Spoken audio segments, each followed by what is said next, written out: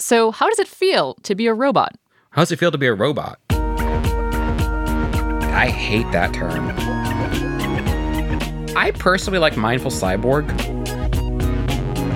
Hi, I'm Christina Quinn.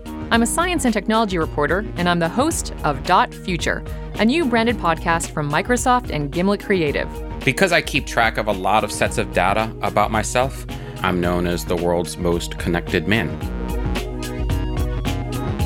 Intimacy is one of those things. Do I pay attention to the data during sex?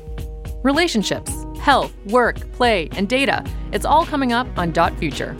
Dot Future is about how we make the future happen, because the future isn't random. It's the result of the choices that we make now, and how the choices we make as individuals can affect society as a whole. And you think about the internet, you can think about global warming, which you just can't solve one country at a time. We all share the same planet and the same environment. We all share the same internet.